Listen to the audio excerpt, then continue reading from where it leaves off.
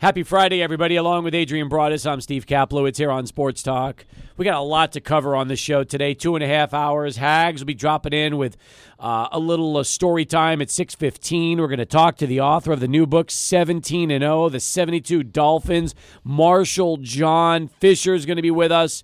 Also, I'm going to talk about what my 31st reunion has been like. They've been combining our class of 91 with 92. So last night I went out to Asatunas, saw a bunch of people that I haven't seen in the last 10, 20 years.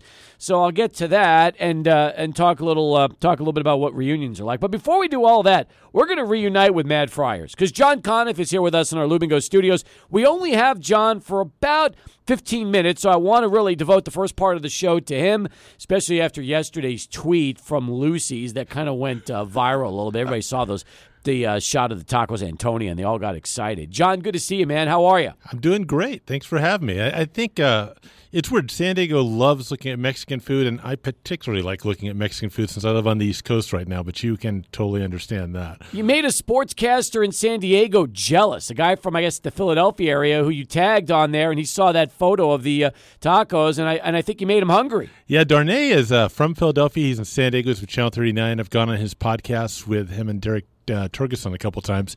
Yeah, Darnay loves food.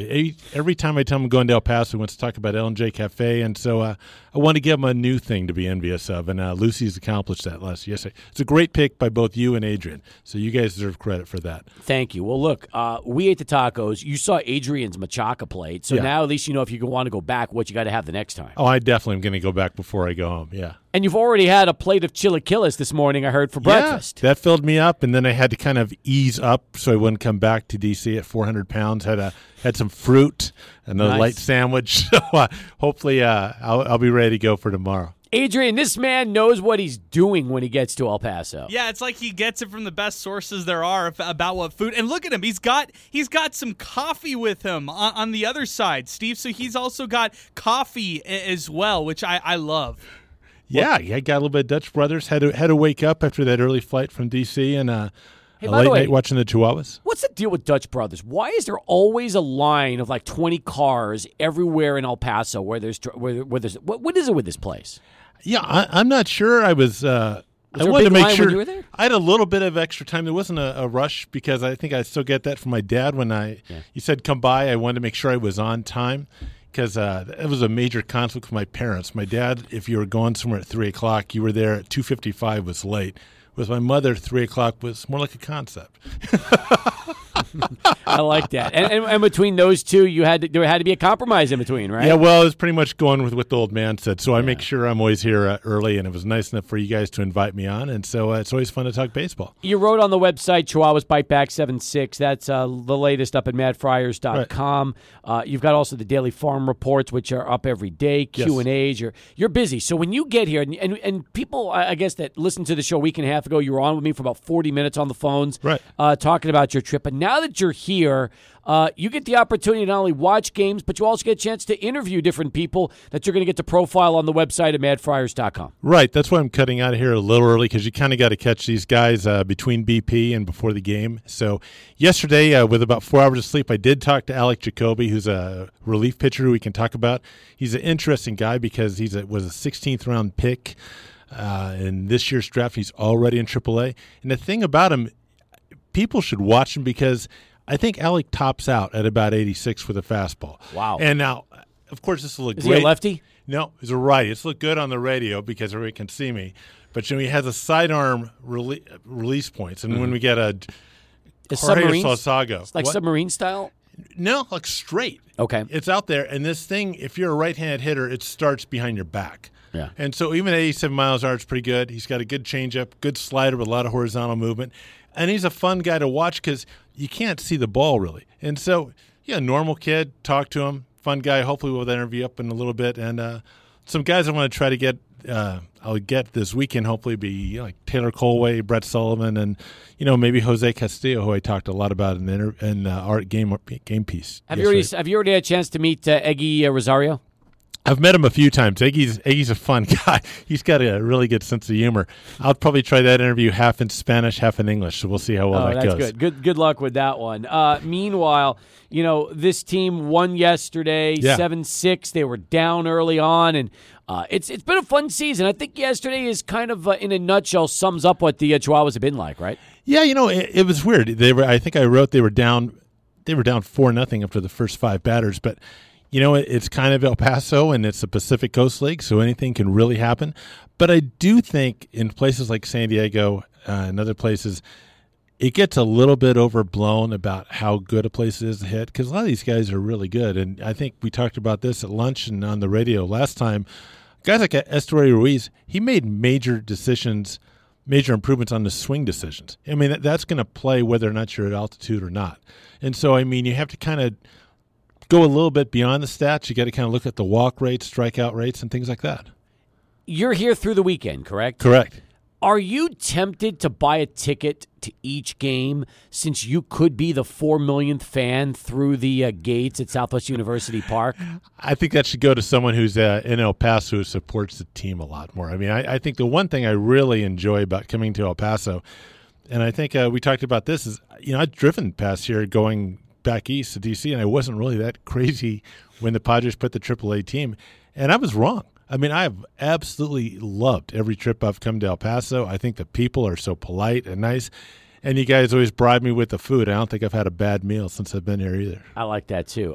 By the way, if I'm looking right now at Alec Jacobs' career stats, they're ridiculous. They are. His career ERA is 0.63. His ERA with the Chihuahuas right now, I guess, or this season in minor league baseball, 0.96. So this is a guy that has microscopic earn run average. He doesn't. He strikes a ton of guys out. He came from Gonzaga. You said it. 16th round pick last year. Yeah. He was the 490th player chosen. He's already in AAA. He has video game numbers, and would you be surprised if he ends up in San Diego this year? He could, but the thing that we kind of got to be careful about is what makes one, if you ever get a chance to watch him warm up in his pregame stretching routine, my arm hurt just looking at that. He can take his arm and pretty much touch his opposite shoulder all the way back. And guys like that, the ball is really tough to pick up, and there's a lot of horizontal movement. Maybe some big league hitters can pick up on that. But then again, there's opinions, and then there's facts. And what you just delivered was a fact. Right. So regardless of what I may or may not think, he's kind of earning his opportunity to get a shot. And, when you're putting up numbers like this in El Paso, along with Jose Castillo, if we're going to talk about how easy, I guess, this place is to hit, which I don't fully buy off on, then we also got to go the opposite way and talk about when someone's really putting up numbers on pitching-wise, that should really impress you. So he didn't give up a run last year. No. Now, he only played in 13 games, but in 13 games he had a 0.0 ERA with rookie ball and A-ball. This year, doesn't give up a run in the Midwest League in 4 games, goes up to Double-A and gives up a whopping 1.4 ERA, and now here he is, and he's had 3 starts and has been really good. Only given up 1 hit so far in 2 2/3 innings. It's a fun guy to talk about because these are the stories that, for you, Madfriars, is what it's all about. Yeah, we like to. There's like 2 levels always of talking about the minor leaguers is, you talk about guys who are 16th round pick coming up is a great story, like kind of what we talked about the last time was Matthew Batten, Taylor Colway. Then there's also guys we talk about who are really high-end prospects, kind of like Estuary Ruiz was. And, we've talked about James Wood a number of times, even though he hasn't been here in El Paso yet. That's right. But you're waiting and you're ready. So those guys are great. And kind of when you go back to Alec, the organization is kind of doing what we're just talking about. Okay, well, let's see if other guys can pick up where he's hitting. And right now, no. Speaking of James Wood, last night in Lake Elsinore, which is A-ball for the Padres, you had a rehabbing Jurickson Profar, a rehabbing Will Myers, and you also had Wood. So you had 1, 2, 3 in the lineup, and it was like Profar, Myers, and Wood. And I'm thinking to myself, that's kind of fun. It's fun, and also the thing I think both of us say those guys are great, but I kind of want to look at Big James. Yeah. And the thing about Big James, if you get a chance, go on MILB TV and watch him.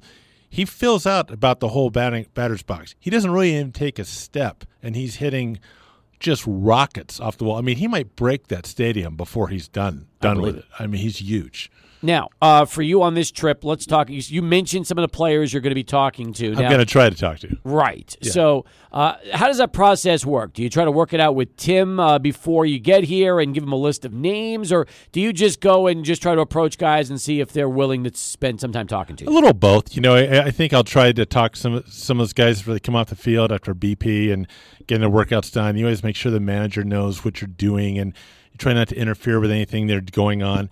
A lot of the players follow our site, and they know what we do. And, you know, we try to – our main goal is if you're watching a Padre game, and like we just talked about this, if we have an interview coming up with Alex Jacoby and you're going, who is this? And you can click on our site. You're going to find out, you know, what he throws, where he's from, what he's trying to do out there, and how he's trying to improve. And that's kind of what the goal is. So to give everybody that's really a big fan of the Padres and the Chihuahuas, or every level, a chance to learn a little bit more about every player. Yeah, the thing, I think, again, we chatted about this.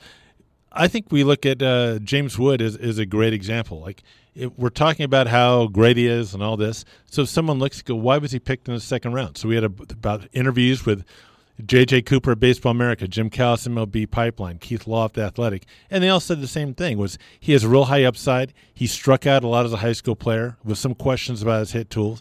So if you followed our site, then you read about the daily reports, then we can sum it up in the season. Hey, you hit 370 with a 450 on base and power. Well, the main thing is, okay, he struck out about 31%. He's going to need to improve that. Right now, he's walking more than he's pretty close walking more than he's striking out. That number's down to around, I think, 16% or something like that. So what you're doing is, we'll tell you what we think, our opinions, but you can also follow the facts. Mm-hmm. And so you can get both sides. Like you and I like talking about what we may think can happen, but we're also grounding it. And this is what James is doing. And, I mean, he's – you know, I think there's a good chance he's going to be in Fort Wayne in High A in August, and then depending upon what happens there, you know, you could even make an argument he could be in Double A by the start of next year. And then from there, you know, Preller is not afraid to move guys who have talent fast. So, I mean, maybe there's even an outside shot. You could see him in El Paso. And I think James would do some damage in El Paso. When it comes time, I think you're going to get exactly that. Yeah. I really do. John Conniff here with us, Madfriars, as we continue here on Sports Talk. Adrian, you had a chance yesterday to spend lunch out with us at Lucy's and talked a lot of baseball with John. What are you most excited about for his trip to El Paso this time? Well, John, I'm very excited that you got a chance to see El Paso, but my biggest thing is, there a lot has changed in this city since the pandemic happened, since the last time even you came to the Loop and Go studios. What's the biggest change that at least comes to your mind when you first came here to El Paso this time around? You know, I think that's hard to say after only a day, and then I'm blinded by the Mexican food so much. So I gotta have to think about that some more.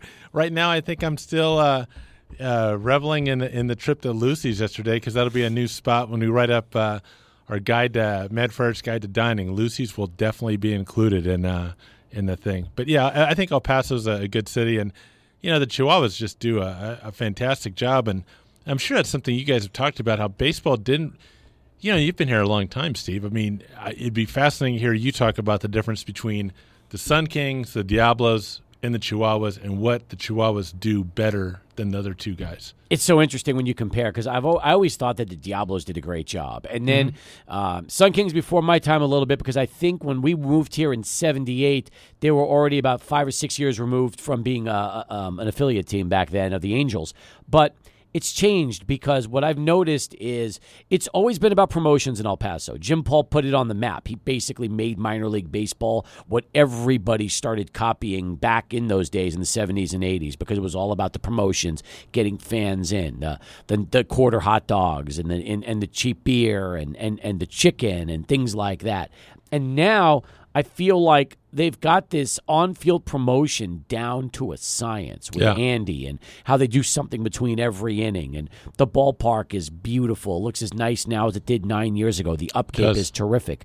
That's the thing, too. When they built Cohen Stadium in 1990, by the mid to late 90s, they already started different minor league ballpark construction builds. So I don't want to say it was out of date, but it was that style ballpark wasn't something that became popular around the rest of minor league baseball after a few years because they all started building those downtown parks like you see now here at Southwest University Park. So I think the one thing the Chihuahuas have done is this.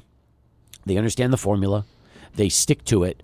And, they want to make sure that fans have a great time. If you win, it's a bonus. But they want to make sure that you just have fun out at the ballpark, and that's the most important thing. They want the team to win and the product to be exciting, but ultimately they can't control who wins and who loses. All they can control is how much fun the fans have when they go to the ballpark, and that's something they've done so well. One thing I can compare and contrast is I go to San Antonio every year too, and I like the guys who run the missions. They do a great job, but there is such a huge difference in how that team is seen in the city compared to El Paso. I mean, they're never on the news. Yeah. You go to the airport, there's no missions gear in there. There's no coverage of them in the newspapers. And no matter how hard they try, but El Paso really just embraces the Chihuahuas. And it's sad about the missions because really other than the Spurs, the missions should be the number 2 thing in San Antonio, although now UTSA is getting popular. Right. But really, minor league baseball, that's a big deal. And the missions have been around forever, so I wouldn't understand why they've never really been able to connect in the city the way they, here in El Paso. A big part is the stadium. The stadium is an older stadium. It's a pretty good distance outside of town. Yeah. And a lot of when you build a minor league stadium, it's not for people like you and me. It's for people like my wife and my daughter, something so they're entertained. You don't even have to be a baseball fan, and you can enjoy your time going to the Chihuahua Stadium. There's something there for you. I believe it. Now, you got to get out of here. Yep. So before you leave, I want to mention the website, madfriars.com. There is a subscription drop-down bar where you can essentially meet all of you, register, subscribe. There's a tab for interviews, tab for radio and media. There's the forum, which you have to be a member to be a part of. No, you don't have to be a member to be a part of the forum. The forum's kind of a sign of how old we are, and that was what people used to do, Adrian, before Twitter. So that's what the forum was there for. Yeah. I like that. Well, we have boards. I like it. Yeah, we have. It's $5 a month, $40 for a year.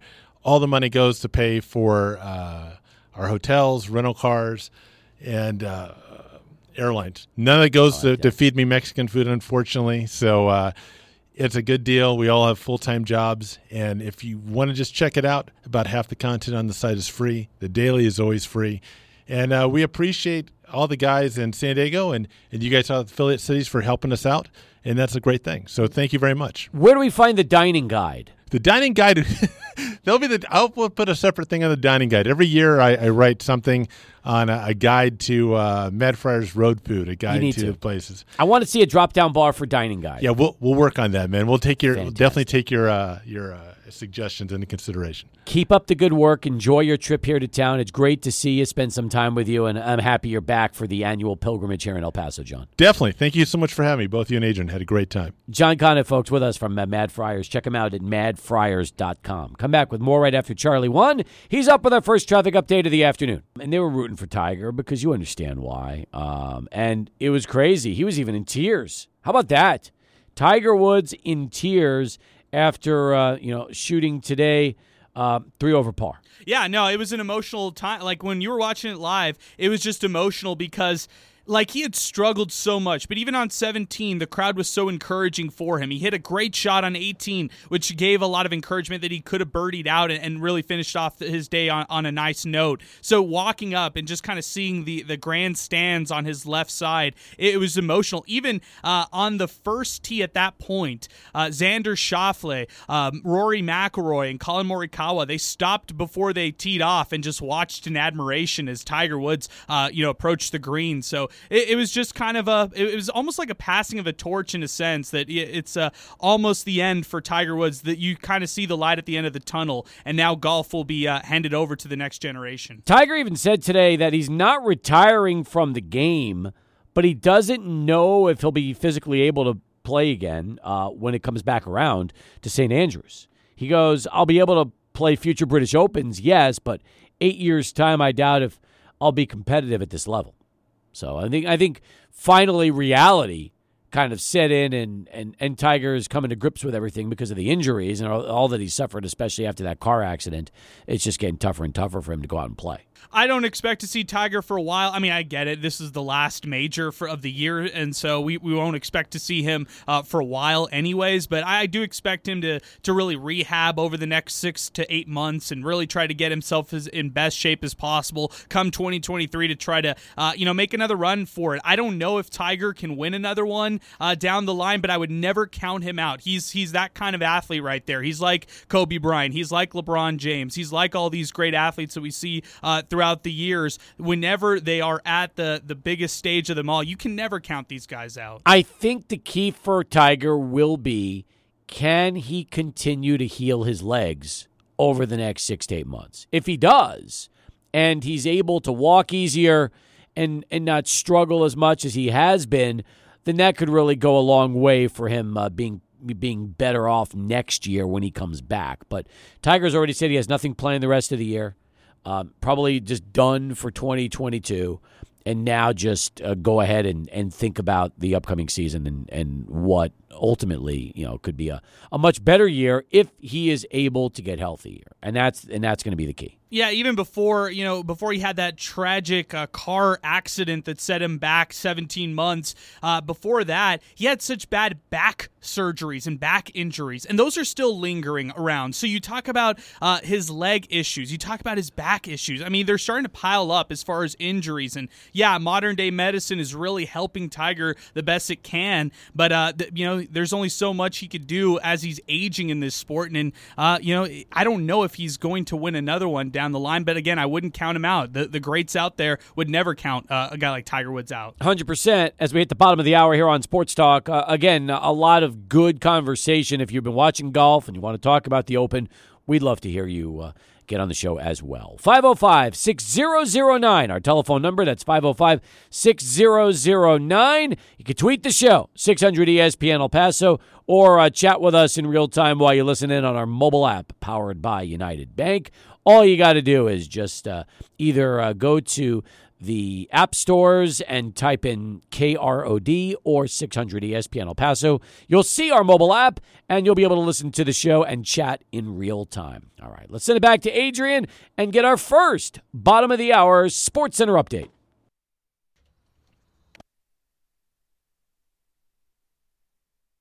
Adrian, thank you very much. We continue here on the program. Checking Twitter right now. King Eric checks in with us. With the All-Star break coming up, he tweets, who are you looking at in the second half to separate themselves in Major League Baseball? Well, first off, King Eric, you look at baseball right now. The Yankees already have 13-game separation over the Rays, even though they've been playing mediocre baseball as of late. The Astros have an 11-game lead over Seattle because the Astros are still playing terrific ball. And Seattle, by the way, how about this?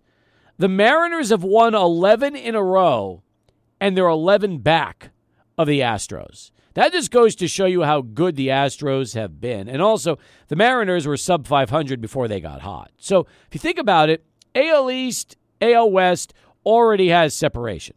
Same thing for the NL West, with the Dodgers right now 9.5 games in front of the Padres. So the three races that really we could talk about in terms of separation would be the AL Central, along with the NL Central and the NL East. Now, I don't think the Mets separate themselves from the Braves. I think that race is going to be competitive, even with Scherzer back and DeGrom on his way back. So I don't necessarily think the Mets, just because they're going to get healthy with their two big aces, are going to start to distance themselves from the Braves. Braves are too good. Both of these two teams are terrific. So that could be a good race that goes down to the wire. Now, NL Central. Milwaukee with a 3-game lead over the Cardinals. Again, I don't necessarily think that either of these two teams are suddenly going to distance themselves from the competition. So I think that Milwaukee and St. Louis could be neck and neck like the Mets and also the Braves, which then brings us to the Central in the American League. Minnesota, 3.5 games over the Guardians, 4-game lead over the White Sox. So the question is, do you feel that the Minnesota Twins are suddenly going to go on a run like the Yankees and the Astros? I don't. Are the Guardians going to get hot? And the White Sox, those are 500 baseball teams right now. They're not playing great ball like the Braves and the Mets. They're 500 this year. 44-44 for the Guardians, 44-45 for the White Sox. Minnesota's 49-42. That's an interesting division because it's so mediocre. And Adrian, as I try to break it down, once again, I don't see any reason why of those three, anybody's just going to run away with it. I do think the White Sox have the best chance because they have probably the best roster on paper and have been very much underachieving the first half of this season. So if I had to pick any team, it would be the White Sox. But I'm not ready to just say that Chicago's going to get hot and blow away Minnesota and Cleveland here in the second half. Yeah, nothing that the White Sox have done this year has really signaled that they're primed and positioned to go on a crazy run and really distance themselves in this division. But, I mean, I'm so excited about the expanded wild card and what that could bring on both ends. I mean, you're talking about so many different teams involved on the American League side of things, and even some, like, sneaky teams who can get involved in this as well, like the White Sox. Of course, you know, the Blue Jays fire Montoyo, but they want to be involved in the playoffs and postseason baseball. So, like, there are teams like the Orioles, like the Guardians, like the Rangers, and even the Angels who won't go away easily when it comes to the wild card spot. Well, first off, the AL East is fun because everybody's over 500. All right, if you go from top to bottom, the Orioles, by the way, they've won 10 in a row, and they're now over 500, and they're still in last place. But there is only a 4-game difference between second and fifth in the AL East because of what the Orioles have done. And let's be honest, nobody had any expectations for Baltimore this year. They're young, they're rebuilding. When they get hot and win 10 in a row, you get excited because that's not supposed to happen. So that's kind of fun, and I'm looking forward to seeing all these teams in the AL East, and can they continue to slug it out with each other as we get closer for the wild card race. Yeah, and it kind of feels like there are teams also in the American League where if they don't make the playoffs, like the White Sox, like, you know, of course, the Angels and the Blue Jays, there's going to be some serious discussions in the offseason about what the direction of these organizations are in the future, because if they're not cutting it, players on those rosters, they might, you know, do some major moves in the offseason to try to shape things up. I'm with you on that one. So keep an eye on it, folks. It should be good. Good question, Eric. I don't necessarily think anybody really separates themselves. I think that the three races that are up in the air could stay up in the air in the second half, and I don't really see the three teams that have blown everybody out, the Yankees, Astros, and Dodgers, giving way in the second half. So I think that for the most part, they'll all win running away, and then the question is who's going to win these wild card races, and that's going to be a lot of fun. But a good question. Enjoyed that. 600 ESPN El Paso on Twitter. When we come back, what's it like to come back and see people you haven't seen in 10, 20, 30 years? Well, that was what last night was like. I'll give you an idea when we return. Stay with us. Sports Talk continues right here. 600 ESPN El Paso. 46 past the hour as we continue. Coming up in about 15 minutes, author Marshall John Fisher's got a brand new book out, Miami 1972 and the NFL's Only Perfect Season. And this book is nearly 400 pages long from a man who grew up in Miami and will tell the story of the 72 Dolphins. So that's going to be coming up here. 17-0 is the name of the book. And we'll have Marshall John Fisher in about 15 minutes here on the show. I don't remember high school much. I'm at a point now in my life where I'm about to be 50 soon. And to be honest with you, I don't even remember starting at the radio station as much as I used to. I mean, there's certain things you kind of think about, and some memories you hold more than others. But it turns out that the classes of 91 and 92 for Coronado are having their big reunion this weekend. Started last night, goes all the way through, I think, Sunday or Saturday. And it's so interesting because there are a lot of people that came in from out of town.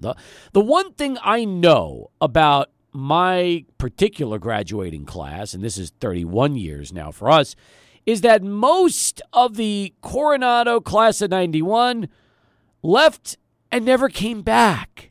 It's amazing because last night we were over at Aceitunas, and for those of you that are familiar with Aceitunas, you understand that yes, it's new ownership and they've done some things inside. It looks very nice, but Aceitunas, to be honest, hasn't changed all that much from what I remember 30 years ago when I first started going there. Or let's see, no, maybe a little less, like 27 years ago. But point is, I digress.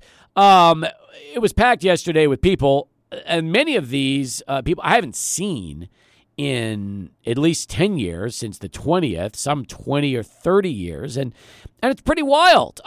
People came in from England, Philly, New York, California, all parts of Dallas, Atlanta. Saw a lot of people yesterday, Adrian, and I'll be honest with you, I wasn't really like super popular like a lot of the my other classmates were in high school. I knew a lot of people, but I wasn't one of the real popular ones.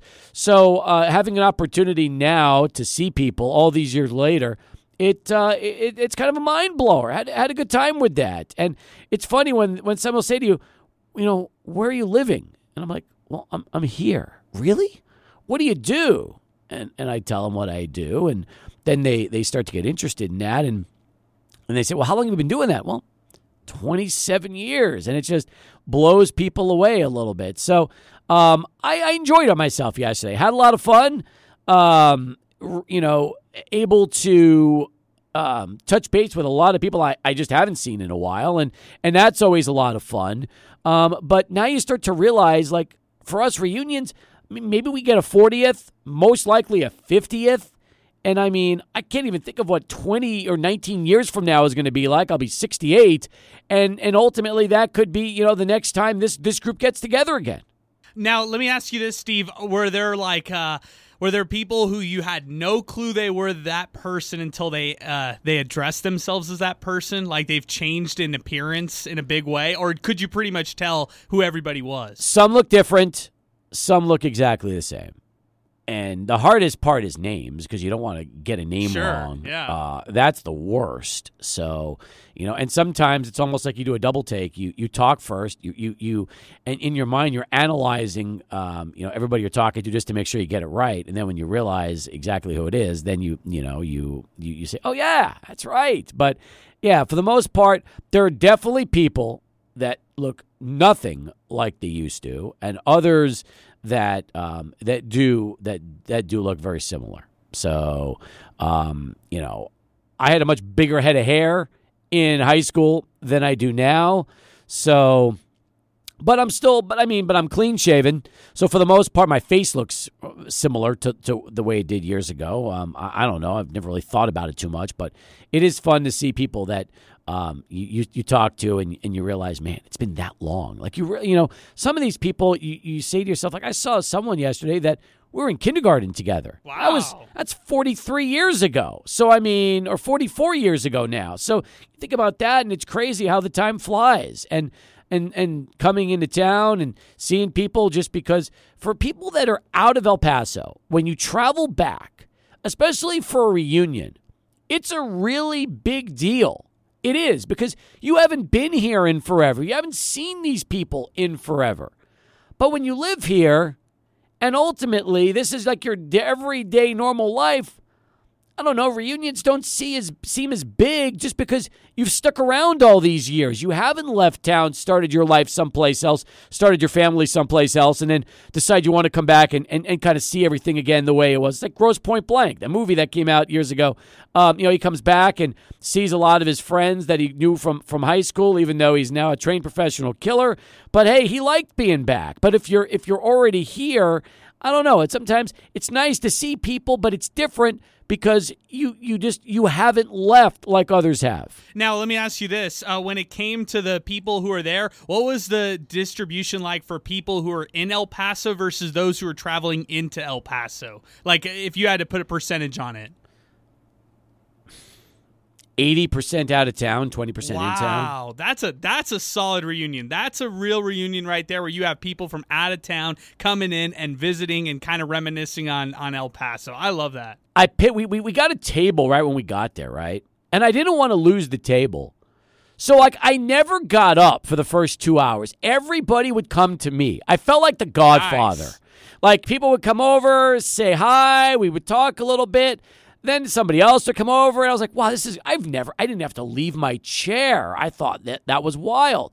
And then finally, I said, all right, you lazy ass, get up, go look around, look for people you haven't seen, and go do something a little bit. So the last hour and a half or so, I started doing that a little bit more and had some really good conversations, saw people I hadn't seen, and it was a lot of fun. So that was nice. And like I said, when my wife's a year younger, so she was the 92 class versus the 91 class, even though she moved away right when she started Coronado. But she knew pretty much everybody there because they all grew up together. So it's fun when you see people that, again, you just don't do this very often. For the most part, when you go out, there's some that have stayed or come back, but for the most part, Adrian, it's so interesting to think about how many of our graduating class left. Now, the question is, you're coming up on your 10-year reunion in a few years. Will you be venturing into to do your 10-year? No, I will not go to any kind of reunion. Why? I loved my time at Franklin. I'm good.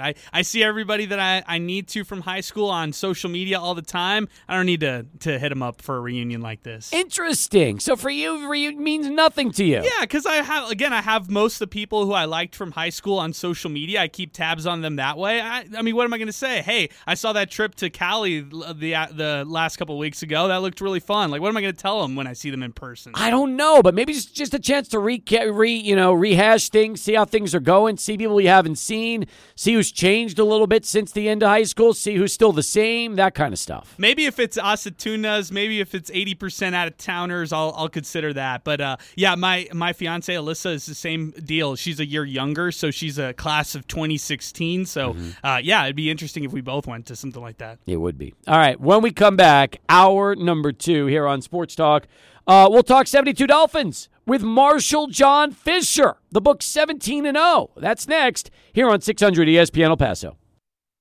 All right, here we go. Second hour underway on Sports Talk. He's Adrian Broadus. I'm Steve Kaplowitz. So happy to have author Marshall John Fisher joining us on the show right now to talk about his brand new book that just came out this week, 17-0, Miami 1972 and the NFL's only perfect season. First off, I appreciate the time, Marshall. Thanks for joining us, and congratulations on the new book. Thanks a lot. Glad to be here. Tell me about what made you decide all these years later to go back in time, 50 years, and take us through the journey of NFL's still only perfect season. Yeah, well, I grew up in Miami, and I was a 9-year-old kid that year during the perfect season. And I think for anyone growing up there or just living there at that time, it made a great impact on us. And I, especially as a kid. And I always knew when I became a writer, I wanted to someday write about this team. But they weren't. It's not just that they didn't lose a game, but they were a very special group of people, very interesting, intelligent, unusual group of football players. And I just waited a long time, and finally I figured the 50th anniversary is coming up, and this is the perfect time for a book to come out. Are you amazed that there really hasn't been all that much written about this 72 Dolphins team in the past? Yeah, I am actually surprised. They haven't gotten that much attention. I mean, the NFL did name them the best team ever on their 100th anniversary of the league, but a lot of people disagreed with that. But you can't argue with the record. No, you can't. And I'm curious, as a kid growing up in South Florida, really starting in the mid-'60s when you first arrived through the 70s, what was it like? Was Miami a huge Dolphin community even before the 72 season? When did the city really start to warm up to the franchise? Well, I'll tell you exactly when, because first of all, it was a very young team. They'd only been around 6 years that season. Their first year was 1966, same year my family moved down there. And the first few years, an expansion team doesn't do that great. And, They had 20,000 fans in the Orange Bowl usually. They had some diehards, but they weren't. It wasn't a big deal. And everything changed in 1970 when they brought Don Shula down there. Miami, I should say, also was a much smaller place. It was a much quieter, smaller place back then. It was nothing like the Miami or South Florida of today. And it was never considered a place where you could really have a major sports team. And in fact, the Dolphins, up through 72 and even later, were the only major league sports team in the whole state. So things were a lot different than now. But when Shula came down in 1970, he immediately made them into a playoff team the first year. Second year, they went to the Super Bowl, and then things got really crazy. And, there was huge and turnout after that. And in 72, they sold out every game. And they everyone was waving the white hankies, and everyone was talking about the Dolphins all over town. It's interesting. You wrote about the Don Shula move from Baltimore to Miami in the book early on. And when you talked about it, it's funny how ultimately a sports writer for the Miami Herald was kind of the person that did it and planted the idea in owner Joe Robbie about Shula, because Robbie hadn't really thought about him at all. He was wanting that perfect coach. And I guess it's so interesting because in those days, you would think that a guy like Shula would be pretty close to untouchable because of the success he had with the Colts. But, hey, you throw a nice contract, a GM job, and an ownership stake, which had to be unheard of in those days, at a young guy like Shula, it's hard not to get excited about something like that with the Dolphins. That's true. But the other thing was, you're right that Joe Robbie never thought they'd have a chance at Shula. He was even though he was only 40 years old, he was the best coach, considered the best coach in football, even though he had never taken his team all the way, through the Super Bowl championship. But the thing he didn't realize, I think, is how unpopular and how unhappy Shula had become in Baltimore. In 1968, they finally won the NFL championship, but it was the third year that the NFL champ had to play the AFL champ in something called the Super Bowl, third Super Bowl. So they were supposed to kill the Jets. That wasn't even supposed to be a game, and they lost to New York and Joe Namath, and that was humiliating for Shula. And the owner blamed him. Carol Rosenblum blamed him, and publicly kind of made his life miserable. And the next year, 69, they didn't have that great a year. So there was a lot of talk about getting rid of him. Carol Rosenblum was thinking about getting rid of him, even though he hadn't told him that. But Shula knew things were not going that great in Baltimore. So actually, he was primed and ready when he got that phone call from, as you say, from Bill Broucher, the reporter, whom he had known in college, kind of just feeling him out. When we're talking about the Miami area, is it true that fans in the area couldn't watch the team's home games on the television, as that year in 1972 was the last year where all those NFL home games were blacked out on local television? That's right, yeah. That rule about when they sold out that they'd lift the blackout, that didn't happen until the next year. So, yeah, I remember very well. We didn't get to see any home games on television, and we listened on the radio. It seems like it was a different era, and it was Richard Nixon who had a big part in changing that rule, because he was a huge football fan, and he plays a big part in the book because he was such a football fan, and he loved the Redskins, but he also admired Shula a lot and used to write to him and call him up. So Nixon was really lobbying Pete Rozelle of the NFL to change that rule, but it didn't happen in 72.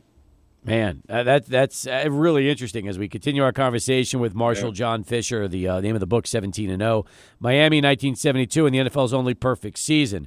Now, I'm assuming the Orange Bowl was pretty much a sellout game after game, so if you weren't lucky enough to get tickets, you had to just listen on the radio. It'd be the only way to follow the team. That's right. We all knew the WIOD guys pretty well. Hank Barrow and Rick Reaver and Larry King. Before, in 70 and 71, Larry King was doing color commentary because he started his career down there, and he covered the Dolphins. I heard about that. In fact, I heard that prior to Hank Goldberg's great run in Miami for so many years as one of the great sports voices of South Beach, that Larry King was the guy. He was kind of the one that preceded Goldberg out there in Miami.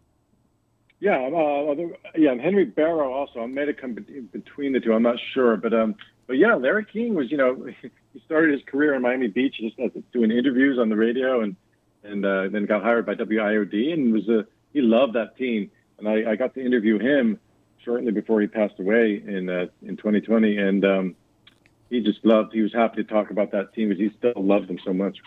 When you started coming up with the idea of writing this book, and you really then started reaching out to surviving members of the 72 team, were a lot of these guys pretty willing to sit down with you and go down memory lane and give you their recollections of what they remembered from that season? Yes, most of the guys who were surviving and were still in good health were happy to talk. A few weren't, which was disappointing, but I was able to interview 11 players, and all of them were just very, very happy to talk at great length about their experience, and they loved being part of that team, and they loved to talk about it. And really, if you think about it, in 1972, you look at the way the NFL was in those years, and we talked about the Jets earlier. They kind of had their run a few years earlier, and then it was never the same for them after that. And once the NFL merged with the AFL, it changed the whole complexion of the game and the way the AFL had dominated in terms of passing offense in the past. You tell me, Miami was built with a young nucleus. They had a great coach, and it just seemed like it was the perfect formula for success. Nobody would ever think that you could go undefeated in those years, but at the same time, they had all the right ingredients, didn't they, Marshall? They did. It was quite an interesting mix. They had a few superstars, but they had a lot of players who had been tossed off of other teams. The offensive line, which is one of the great all-time offensive lines, they called themselves the Expendables because most of them had been let go by other teams or not even drafted. The no-name defense, they had one big name in Nick Bonacani, who'd been an AFL All-Star. Other than that, they were largely unknown before 72, but such great players, and they at every position they just had someone who was just really, really good, and not always someone as big or as fast as you might think for that position, but they were smart and really motivated and just extremely good athletes. Well, what also is interesting to note is the year before the perfect season, they went to the Super Bowl, but they lost to the Cowboys 24-3, and it kind of made you wonder, would they come back? Because sometimes teams are able to recover from that and show that they've got the ability to return to the game. Other times, it's you might be lucky to see them return to another Super Bowl. So, when the team had their first taste of winning an AFC title, but then losing to the Cowboys, let's talk about the kind of motivation they had to get back and do it again the following year. Yeah, well, that was absolutely the catalyst for the perfect season. Shula had in Baltimore, as I said, he was an acclaimed coach, but had never gone all the way. In '64, they were 12-2, but got killed by the Browns in the championship game. In '67, they were actually undefeated with one game to play, but they lost to the LA Rams in that game and didn't even make the championship game. So in '68, as I said, they won the NFL championship, but then lost the Super Bowl. So Shula had a bit of a chip on his shoulder, but then he came to Miami, got him to the Super Bowl, lost again badly to Dallas, and now that chip on his shoulder, was a huge boulder, and it really fused a mania in him, an obsession to get back to the Super Bowl and win it. And he was able to transmit that to each and every one of his players. He went up to them after that game, one by one, and said, I want you to remember how you feel right now and make sure you never feel that way again. Wow, that's awesome.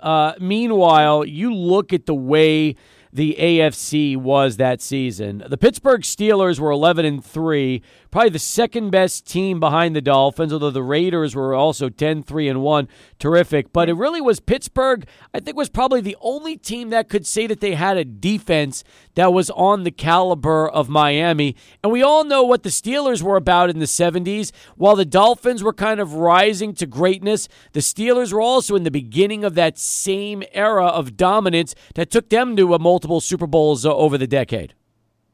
Absolutely, and they both made it to the AFC Championship game. The Steelers made it by the immaculate reception against Oakland with Franco Harris, and the very next week they played the Dolphins. The thing is, in addition to that no blackout rule, another funny thing back then was that the home field advantage did not go to the team with the better record.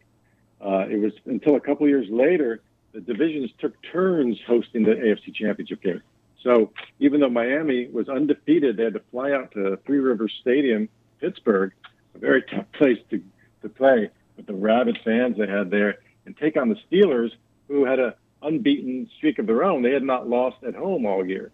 So that was a tough assignment and a great game, but they were able to win it. It's so interesting because if you look at the playoff run from Miami versus Washington, since they met in Super Bowl VII that year, Washington blew out Green Bay in the divisional round. They beat up the Cowboys in the NFC Championship to get to the Super Bowl. Miami, they beat Cleveland by 6 in the divisional round at the Orange Bowl. And then, as you mentioned, in the AFC Championship, they beat Pittsburgh on the road at Three Rivers 21-17. So it's almost as if they knew how to win close games.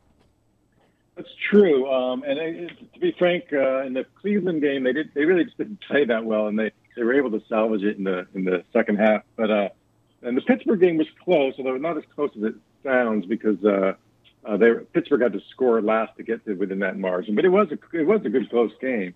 It was tough. The funny thing is, the next year the Dolphins were even better, even though they weren't undefeated. And that year, pretty much the same team, but they destroyed their playoff and Super Bowl opponents. But you're right. In 1972, they were very clutch. They won several close games like that. Wow. Listen, we're up against the break. Marshall, can we get you back, and we'll talk a little bit more about 17-0 when we get back? Sounds good. Marshall John Fisher joining us here on our 600 ESPN El Paso hotline, talk about his brand new book on the 72 Dolphins. Come back with more right after Charlie 1 and this traffic update. As we continue our conversation right now with author Marshall John Fisher, his new book, 17-0, Miami 1972 and the NFL's Only Perfect Season, is available right now. Amazon.com, easy way to get it, and you'll be all set. And in fact, you order today, you could have it by Thursday of next week. It's the way to do it. And we're talking about this 1972 Dolphin team with Marshall, who was a kid when this season took place. And it's funny, when you grow up in Miami and you know the story, you lived the story, Marshall, but then you start to research on the book, talk to the guys that were a part of the team. How much of an eye-opener was it when you really started to hear about what went on and off the field? Yeah, there were a number of things I hadn't realized about the team that happened, and heard about them talking to the guys. One thing I hadn't known was how segregated the team was. I guess that was pretty common back then, even in the NFL, that, you know, when Shula came down to Miami, he found that all the black guys would be on one side of the locker room and the white guys on the other side, and they roomed separately as well. And he immediately instituted a change there, and assigned roommates with mixed race roommates, and insisted the locker room be integrated. It's funny because Mercury Morris told me that's something he tried to do when he came down as a rookie during the rookie camp, but then when the veterans arrived, he didn't have the guts to try to do that. But another thing, speaking of Mercury Morris, he was such a great college player at West Texas State in Canyon, and he had set an NCAA record for single game yardage and for season yardage and career yardage, all of which were soon eclipsed by O.J. Simpson. But Mercury had a lot of records, and was probably after O.J. was the second best college runner coming out of college. But his first 3 years in Miami, he got very few carries. That's something I had not realized. Very little playing time until when they lost to Dallas in that Super Bowl. He kind of exploded because he didn't get a single carry in the game, and they got killed. And he convinced Shula to give him a chance the next year. So in 1972 training camp, he got a lot of playing time in the exhibition games. He was amazing. They couldn't not play him. And he had a great year. He and Jim Kidd kind of shared the running back position, and Mercury Morris got 1,000 yards. So that was a great story for him.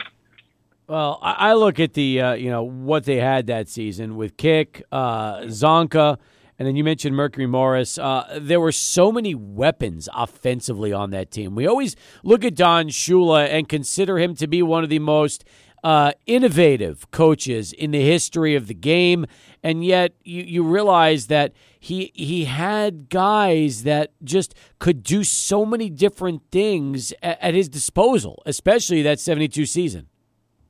Yeah, it's funny. A lot of people after that time kind of figured that Don Shula loved to run the ball, because that team ran the ball 70% of the time. They had such an extraordinary running attack. So even though they had one of the greatest all-time wide receivers in Paul Warfield and a great quarterback, Bob Greasy, and other good receivers too, Howard Twilley, Marlon Briscoe, they didn't pass much. And everyone figured, Shula just loves to run. But in fact, when he was in Baltimore with Johnny Unitas, they threw quite a bit. And, of course, when he got Dan Marino, they became very much a passing team. So Shula did the best with what he had. He was great at recognizing talent and figuring out what would work for a particular team.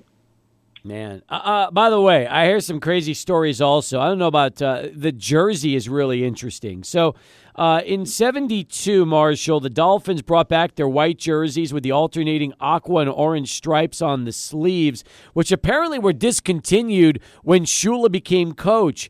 But not all the players liked wearing it, and Greasy and Zonka actually continued to wear their 70-71 white jerseys with plain sleeves because they didn't like the new look that they were bringing back. Wow. You know what? You got me there. You know more about that than I do.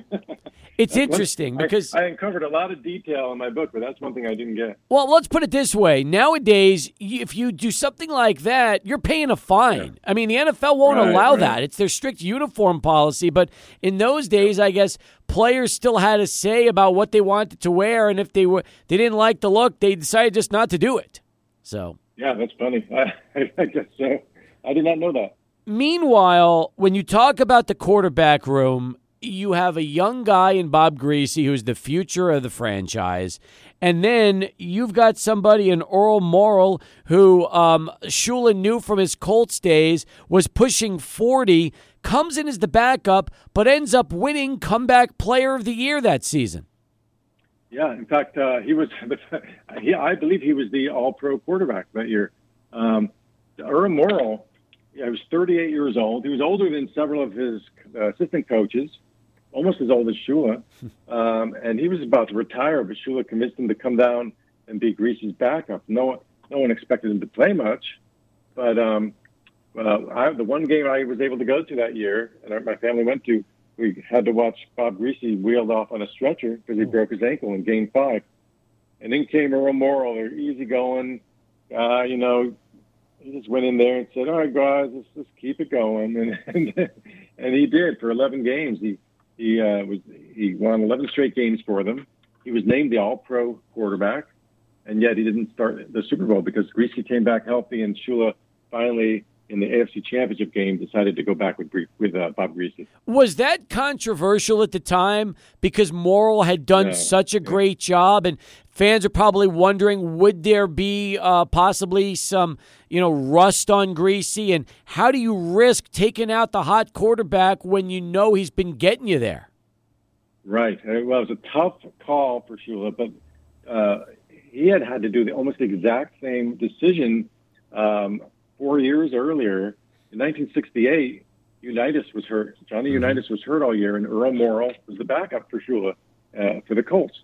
And he had an amazing year. Took him. They went 15-1 going into the Super Bowl, and then Unitas was healthy again, and he had to decide who to play in the Super Bowl. He stuck with Morrall because he had such a good season, and he did not play well, and they lost that Super Bowl. That's the one they lost to the Jets. So now he's got the exact same thing with the same quarterback, Morrall. But in this case, well, for one thing, Morrall was 4 years older than he was. But the other thing is, I think he learned his lesson maybe. He didn't rush Greasy, but when Greasy was completely ready to go and Morrall was struggling a little bit in the AFC Championship game, he made the change at halftime, and it seemed like the perfect moment, and it worked perfectly. This team ended up being honored at the White House in 2013 by President Barack Obama instead of at the time in 73. Did you ever find out the reason why they were never honored back in 73, 72? Well, I think, for one thing, I think Nixon had a little bit on his plate there. The Watergate investigation had blossomed during that season, and I talk a lot about that in the book. I talk about Vietnam and Watergate and Nixon, I think it was the day after the Super Bowl that the first guys like Colson and I forget who else were indicted.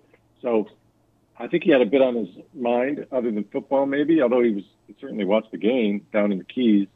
I don't know if it was that or, I'm not sure every team, I'm not sure the president hosted the team every year back then. But for whatever reason, they didn't go. And it was on the 30th anniversary that Obama had him to the White House. But Nixon really liked Shula, didn't he, Marshall?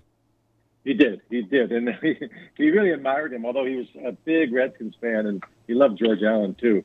And he picked the Redskins to win that game. But he did admire Don Shula. He saw a lot of similarities between them, and there were.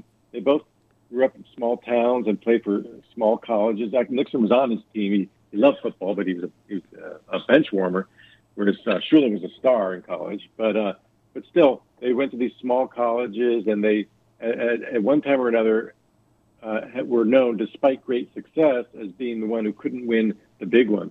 Nixon, after losing to Kennedy in 1960 and then losing the gubernatorial race in 62, he said, "You won't have me to kick around anymore. I'm gone." And they said he couldn't win the big one. And when Shula lost his Super Bowl to Dallas, he got a letter from President Nixon saying, "I was in a similar place you were, and I believe you will do as I did and come through in the future." Wow. We'll come back. We'll wrap things up here with Marshall John Fisher as we continue on Sports Talk. But first, right back to Adrian. One last Sports Center update. All right, Adrian, thank you very much. Again, 17-0 is the name of the book, Miami 1972 and the NFL's Only Perfect Season with author Marshall John Fisher. It's out. It's in hardcover. It is awesome. One of the greatest looking covers I've ever seen. I love the color scheme, Marshall. It's fantastic, and it's available at Amazon.com, folks, when you search 17-0 and the Miami Dolphins. Want to ask you, we've seen it once, really, with the Patriots' great run into the Super Bowl until they lose to the Giants. They were perfect. It is so tough now to go through a season undefeated. And we used to hear about the Dolphins toasting champagne whenever a team would lose their first game deep into a regular season because they knew that it was preserved. These guys, especially the guys you talk to, they still look at this season and realize that they're the only perfect season left in the NFL, and they want to always be the only perfect team in the history of the league, right? Yeah, well, wouldn't you? I think that champagne thing was overblown a little, but I think maybe two or three guys used to do that. But if you're part of a team, a group of guys, and your buddies, and you did something that no one ever did before, and they've never done in 50 years since, you got to be a little proud of that. And I think they would have been very gracious, I'm sure, if the Patriots had managed to do it or if someone else did. But on the other hand, sure, each year, I'm sure when the last team loses its first game, there's probably a few phone calls saying, "Hey, we're still the only ones." I think that's just human nature. As you started to look at the personalities on this team, they had a little bit of everything, didn't they? I mean, they had wild guys, they had straight guys, they had tough guys. They had, it was almost like it was that ultimate mix. We talked about the talent earlier, but personality-wise, should Shula get more credit just because he was able to blend that, all of those personalities in the locker room, on and off the field? Yeah, I think so. There were such a mix, as you say. There was the clean-cut conservative guys like Earl Morrall and Bob Greasy and Howard Twilley, and then you had the kind of the wild party guys with the big sideburns and Fu Manchu mustaches. You got like Jake Scott and Manny Fernandez, Jim Kick and Zonka, and they'd be partying all night. And then you had some quieter but very liberal politically guys. Mark Fleming, Marlon Briscoe, Doug Swift, who had played for Little Amherst College. All kinds of different groups, and at a very divisive time in America. And I think Shula does deserve a lot of credit because he really infused each of them with this motivation and this determination to win, and they took that to heart, and it brought them together. Not only did they have the perfect season, but they went back-to-back as Super Bowl champions. We don't really see this ever, where it's a team running it back and defending their Super Bowl with another Super Bowl ring in itself. Those days are just we don't see those too much nowadays in football. Yeah, and the funny thing is, the NFL named the 72 Dolphins the best team ever. Of course, you can't ever say one team is the best team ever, but they certainly had the best season ever. But the funny thing is that they weren't even the best Dolphin team ever because they were better the next year. 73, they just dominated completely, even though they lost one close game early on and another that was meaningless at the end of the season. In the playoffs, in the Super Bowl, and the whole rest of the season, no one came close to them. They were just incredible. So, yeah, it was a great 2 years, that's for sure. What did you enjoy the most after finishing the book, would you say is you're most proud of with this project?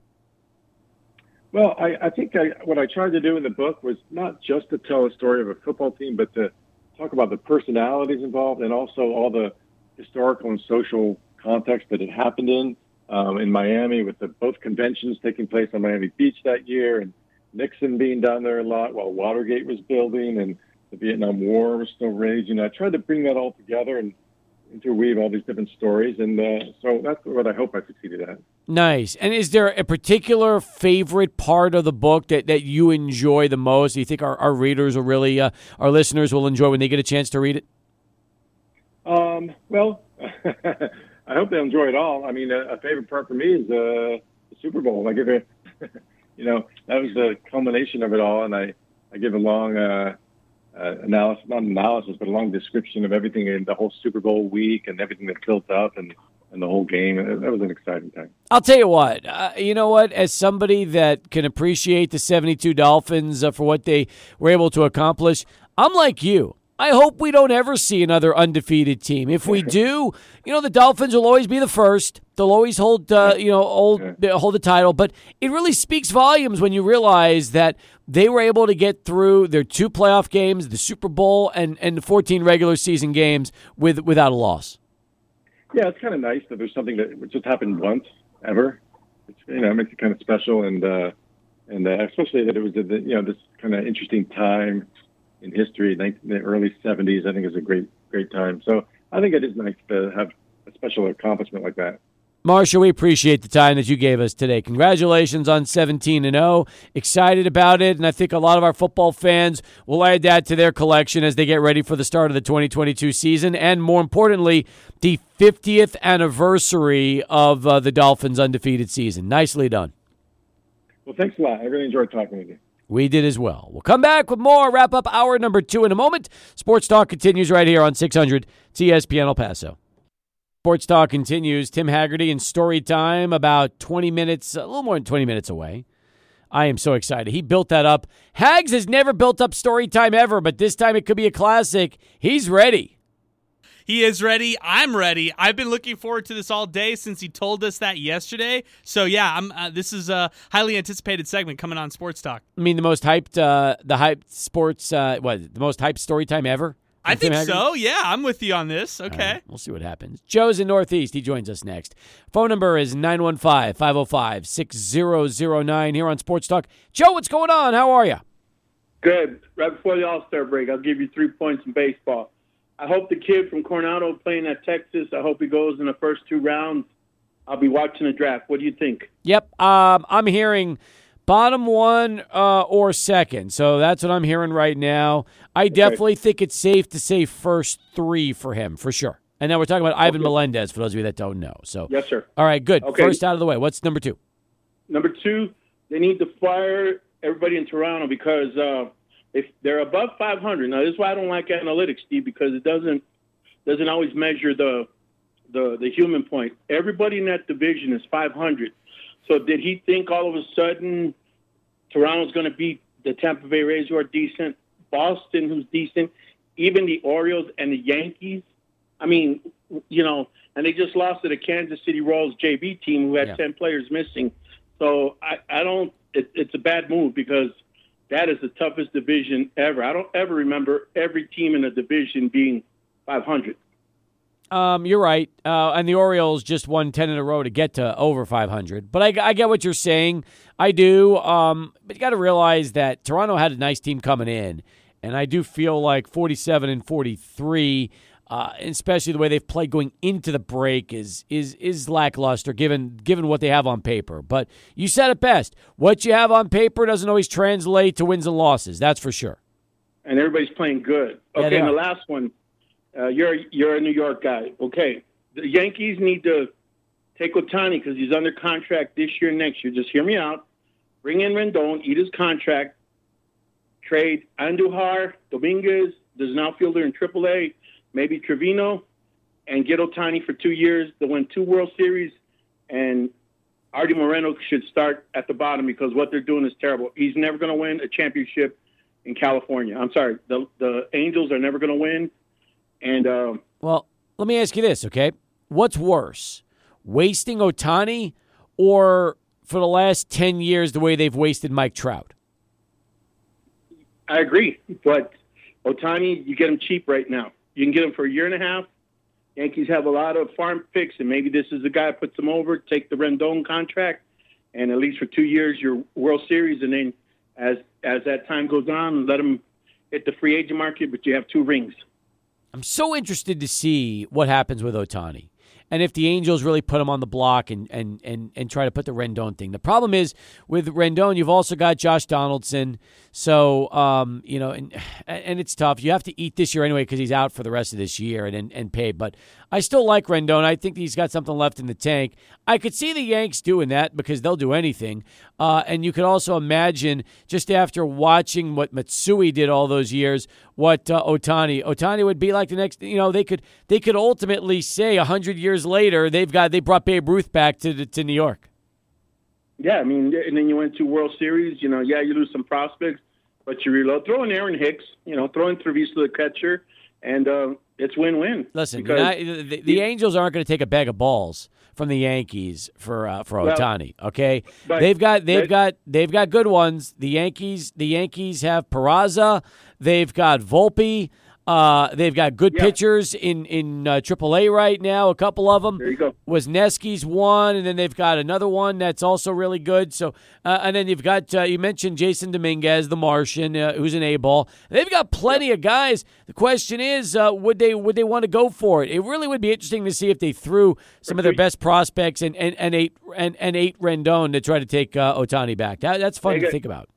That's cheap. You get him cheap for 2 years because once he's free agent, he's going to be unaffordable.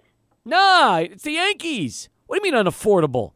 Right now they can't sign Judge and Ohtani. There's no way. No, that's true. Get him for 2 years. He's a good rental for 2 years. I know, but you realize Yankee fans don't want to see him go. They wouldn't want to see Ohtani come and I know, and but go. World Series is World Series. The ring is the thing. That's true. Good stuff. All right, Joe. Appreciate you. Good job, Esteban.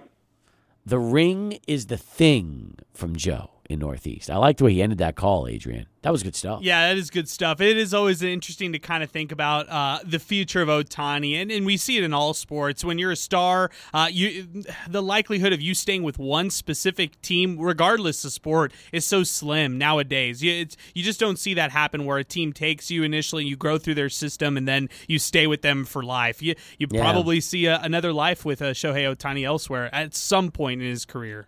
And Trout. I think Definitely. Mike Trout. Now, the problem with Trout is he's under contract for a long time, but he wants out. And the Angels they've tried. Listen, Moreno has tried. Everything he does just goes to hell. That's the best way to put it. He's tried to build a team around him. It just hasn't worked. So, all right. We'll come back with more. Final 30 minutes, Hags and story time. As Sports Talk continues right here, 600 ESPN El Paso. More of Sports Talk underway. Final 30 minutes. Getting you into Chihuahuas baseball. Your El Paso Chihuahuas back at home tonight.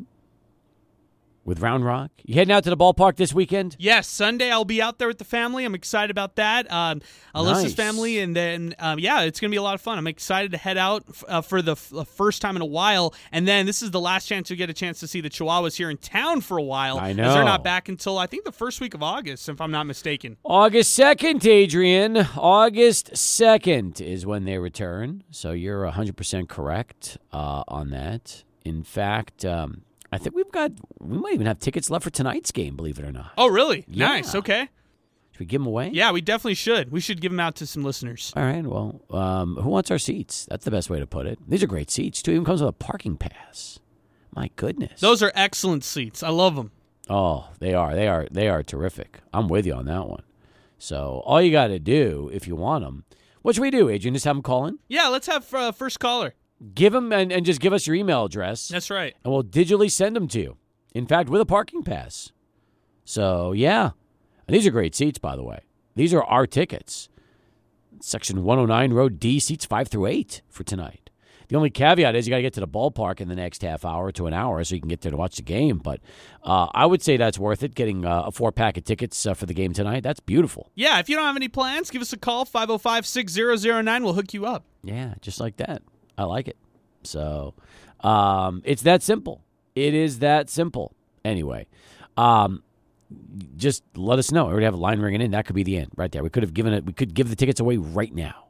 If we do, congratulations. Good for you. And I'll get you set up here in just a moment. And then we'll get Hags on with us.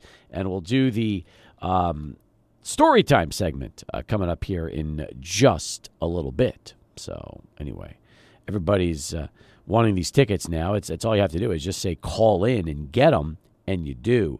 There is a really interesting story on SI.com that dropped yesterday. In fact, this is something that hasn't really been getting a lot of traction yet, but Pat Ford did a story yesterday on Power 5 visibility ratings. Have you seen this and how this works with the Power 5 schools? So here's what they did. And I like the desirability ratings from Pat Ford. So he put together a way to rank all 69 Power 5 schools against one another in 5 areas. And that way you look at the value that they bring to a conference. So you think about what are the criteria. Here you go. You have football ranking. You have academic ranking. You have all sports ranking, football attendance, and broadcast viewership. It is a fascinating way to measure each of the Power 5 schools' value towards their conference. And that was up from yesterday out at SI.com. All right. I believe not only is Adrian from Central winning the tickets, but he also wants to talk on the show. So, Adrian, go ahead. While you're on with us, I will email these tickets to you. Appreciate you getting in on the show today. Hey, my pleasure, Steve. It's been a while, man. How you doing? I'm good, Adrian. How about you? I can't complain. I was talking to Adrian and telling him that I just got back from California. We took a little vacation and paired it up with a baseball World Series tournament for my 10-year-old. Nice. And I got to catch the Dodgers in L.A. and the Padres in San Diego. How more importantly than that, how'd your son's 10U team do in the World Series? You know what, man? There's some tough competition. You know, this was a tournament that we switched to San Diego from Dallas, and there was actually teams from Hawaii. We played 2 Hawaii teams out there. Really? And they were not very that great. The Hawaii teams. We played 2 others from California, Santa Clarita, and then Southern California Aztecs. And they kind of they took it to us, man. We ended up 2-3 in the tournament. But you know, this team, these little guys are 10U. They're playing 11U here in El Paso, getting ready to move up to 12U. And they got a nice little squad. EPT Owls do, and we're going to try and get them ready to do better out there when we go to these World Series, because the competition outside of Texas and New Mexico, once you get out to Phoenix and California, man, it's tough. It's tough. No, I know it. I know it. You probably have kids that are throwing harder than anything you guys have ever seen before. Yeah. And that's they're also part of the reason why we're going to go ahead. And they're also so fundamentally sound. That's the one thing to me. That's what separates the good from the great at that level. Is kids seem like they've played together their whole lives, and they're probably they don't make a lot of errors. Everything that gets hit to them, they're able to field. Because to me, it's almost as if fielding is more important at that level than hitting. It is, and you know what? This team, my son's team, they along with 2 or 3 other teams dominate pretty much the league at the sports park and the tournaments in town. And we've gone out even to Midland, Odessa, Hobbs, Pecos, won some tournaments out there, man. But it's a different level when you move up to California, and that's part of the reason why we're moving them up to 12U, just because they need to get a little bit of a taste of some harder pitching. Yep. So that when we travel with them, they can get a better, get better results, just because they have the talent for it, but the level of competition here locally isn't up to snuff yet for that type of baseball. I hear you. How are the games you went to? How are the big league games? You know what, man? We went to the Dodger game on a Saturday afternoon, 4:00 nationally televised game a couple weeks ago, and Dodgers opened the game with 3 home runs in the first inning. Wow. I'm a Dodger fan, so I couldn't be happier with that. My boys, we had some nice seats. We ended up tail end of the game. We're down the lower level. We walked over by the bullpen. My boys both got a baseball from one of the bullpen guys. It was a fun time. We had a good time. Dodgers won. And there's nothing like being at Dodger Stadium, man. That's the old Chavez Ravine, man. That's a classic baseball for you. 3rd oldest baseball in the big leagues. And it holds its own against a lot of the newer parks for sure. That's awesome. That's good. Good for you. Good for you. San Diego, man, I'll share one with you about San Diego. The game we were at, which they allowed the teams that participated to parade around the outfield like they do here with the Chihuahuas. Yes. But we happened to be at the game where C.J. Abrams nailed Jurickson Profar, the collision. Profar, yes. Oh my God, Steve! I know. I thought he was dead. To see that in person, that's probably one of the worst I've ever seen on a baseball field. It was, the guy, and then he stumbles after he gets up. That was kind of scary. It was pretty scary, for the kid. And then they show the replays, and the kids are watching, but it's one of those things that it happens, man. You don't think of injuries like that in baseball because it's so. It's so few and far between when you see something like that, man. But I'm just glad to hear that. Yeah, I think he had a concussion and he'll end up being okay. But that was a scary collision, man. It was. I'm with you on that one. Well, happy you had fun, man. Enjoy the baseball game in the next 20 minutes. Get yourself out there, and tickets and parking are on. You should have them in your email already when you hang up the phone. Fantastic, Steve, man. I'm going to reach out to you for something else. Got a 5K going on for the El Paso Center for Children that I'm coordinating. I'd love to get on and talk to you a little bit about it next week. Sounds like a winner. Just hit me up off the air, and we'll go from there. Perfect, man. Thanks. All right, Adrian, take care of yourself. Enjoy the game. 11 past as we continue here on Sports Talk.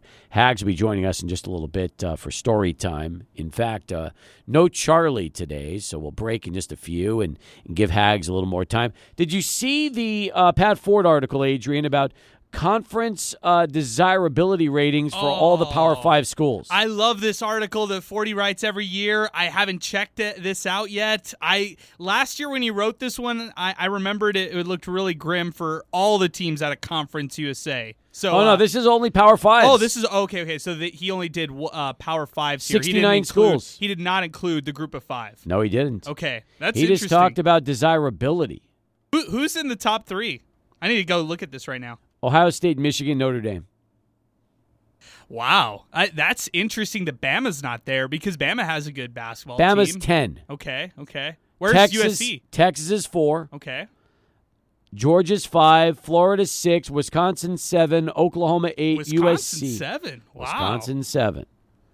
And then you got USC 9, Alabama 10. Okay, it kind of makes sense. Who's in the bottom 10? Bottom 10? Let's see. Here we go. Syracuse to 60, followed by Arizona, Boston College, Vanderbilt, Washington State, Rutgers, Cincinnati, Oregon State, Kansas, and Houston.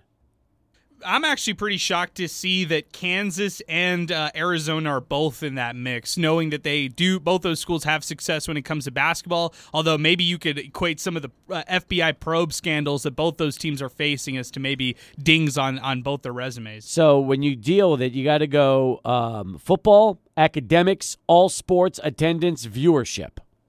Yeah, okay, I got you. So viewership there is probably pretty down. Same with academics, I would guess. Yeah, viewership is near the bottom. You're right about that. And then also attendance is near the bottom. Wow, okay. They don't have a huge stadium at U of A. Yeah, I understand that. Wow, that's real interesting that they're in the bottom, though. You would expect that kind of school, that kind of caliber to be higher on that. But, hey, I guess they've let things slip over there. I think they have to. All right, we'll come back with Hags and Story Time. It's next. Get you ready for the weekend here on 600 ESPN El Paso.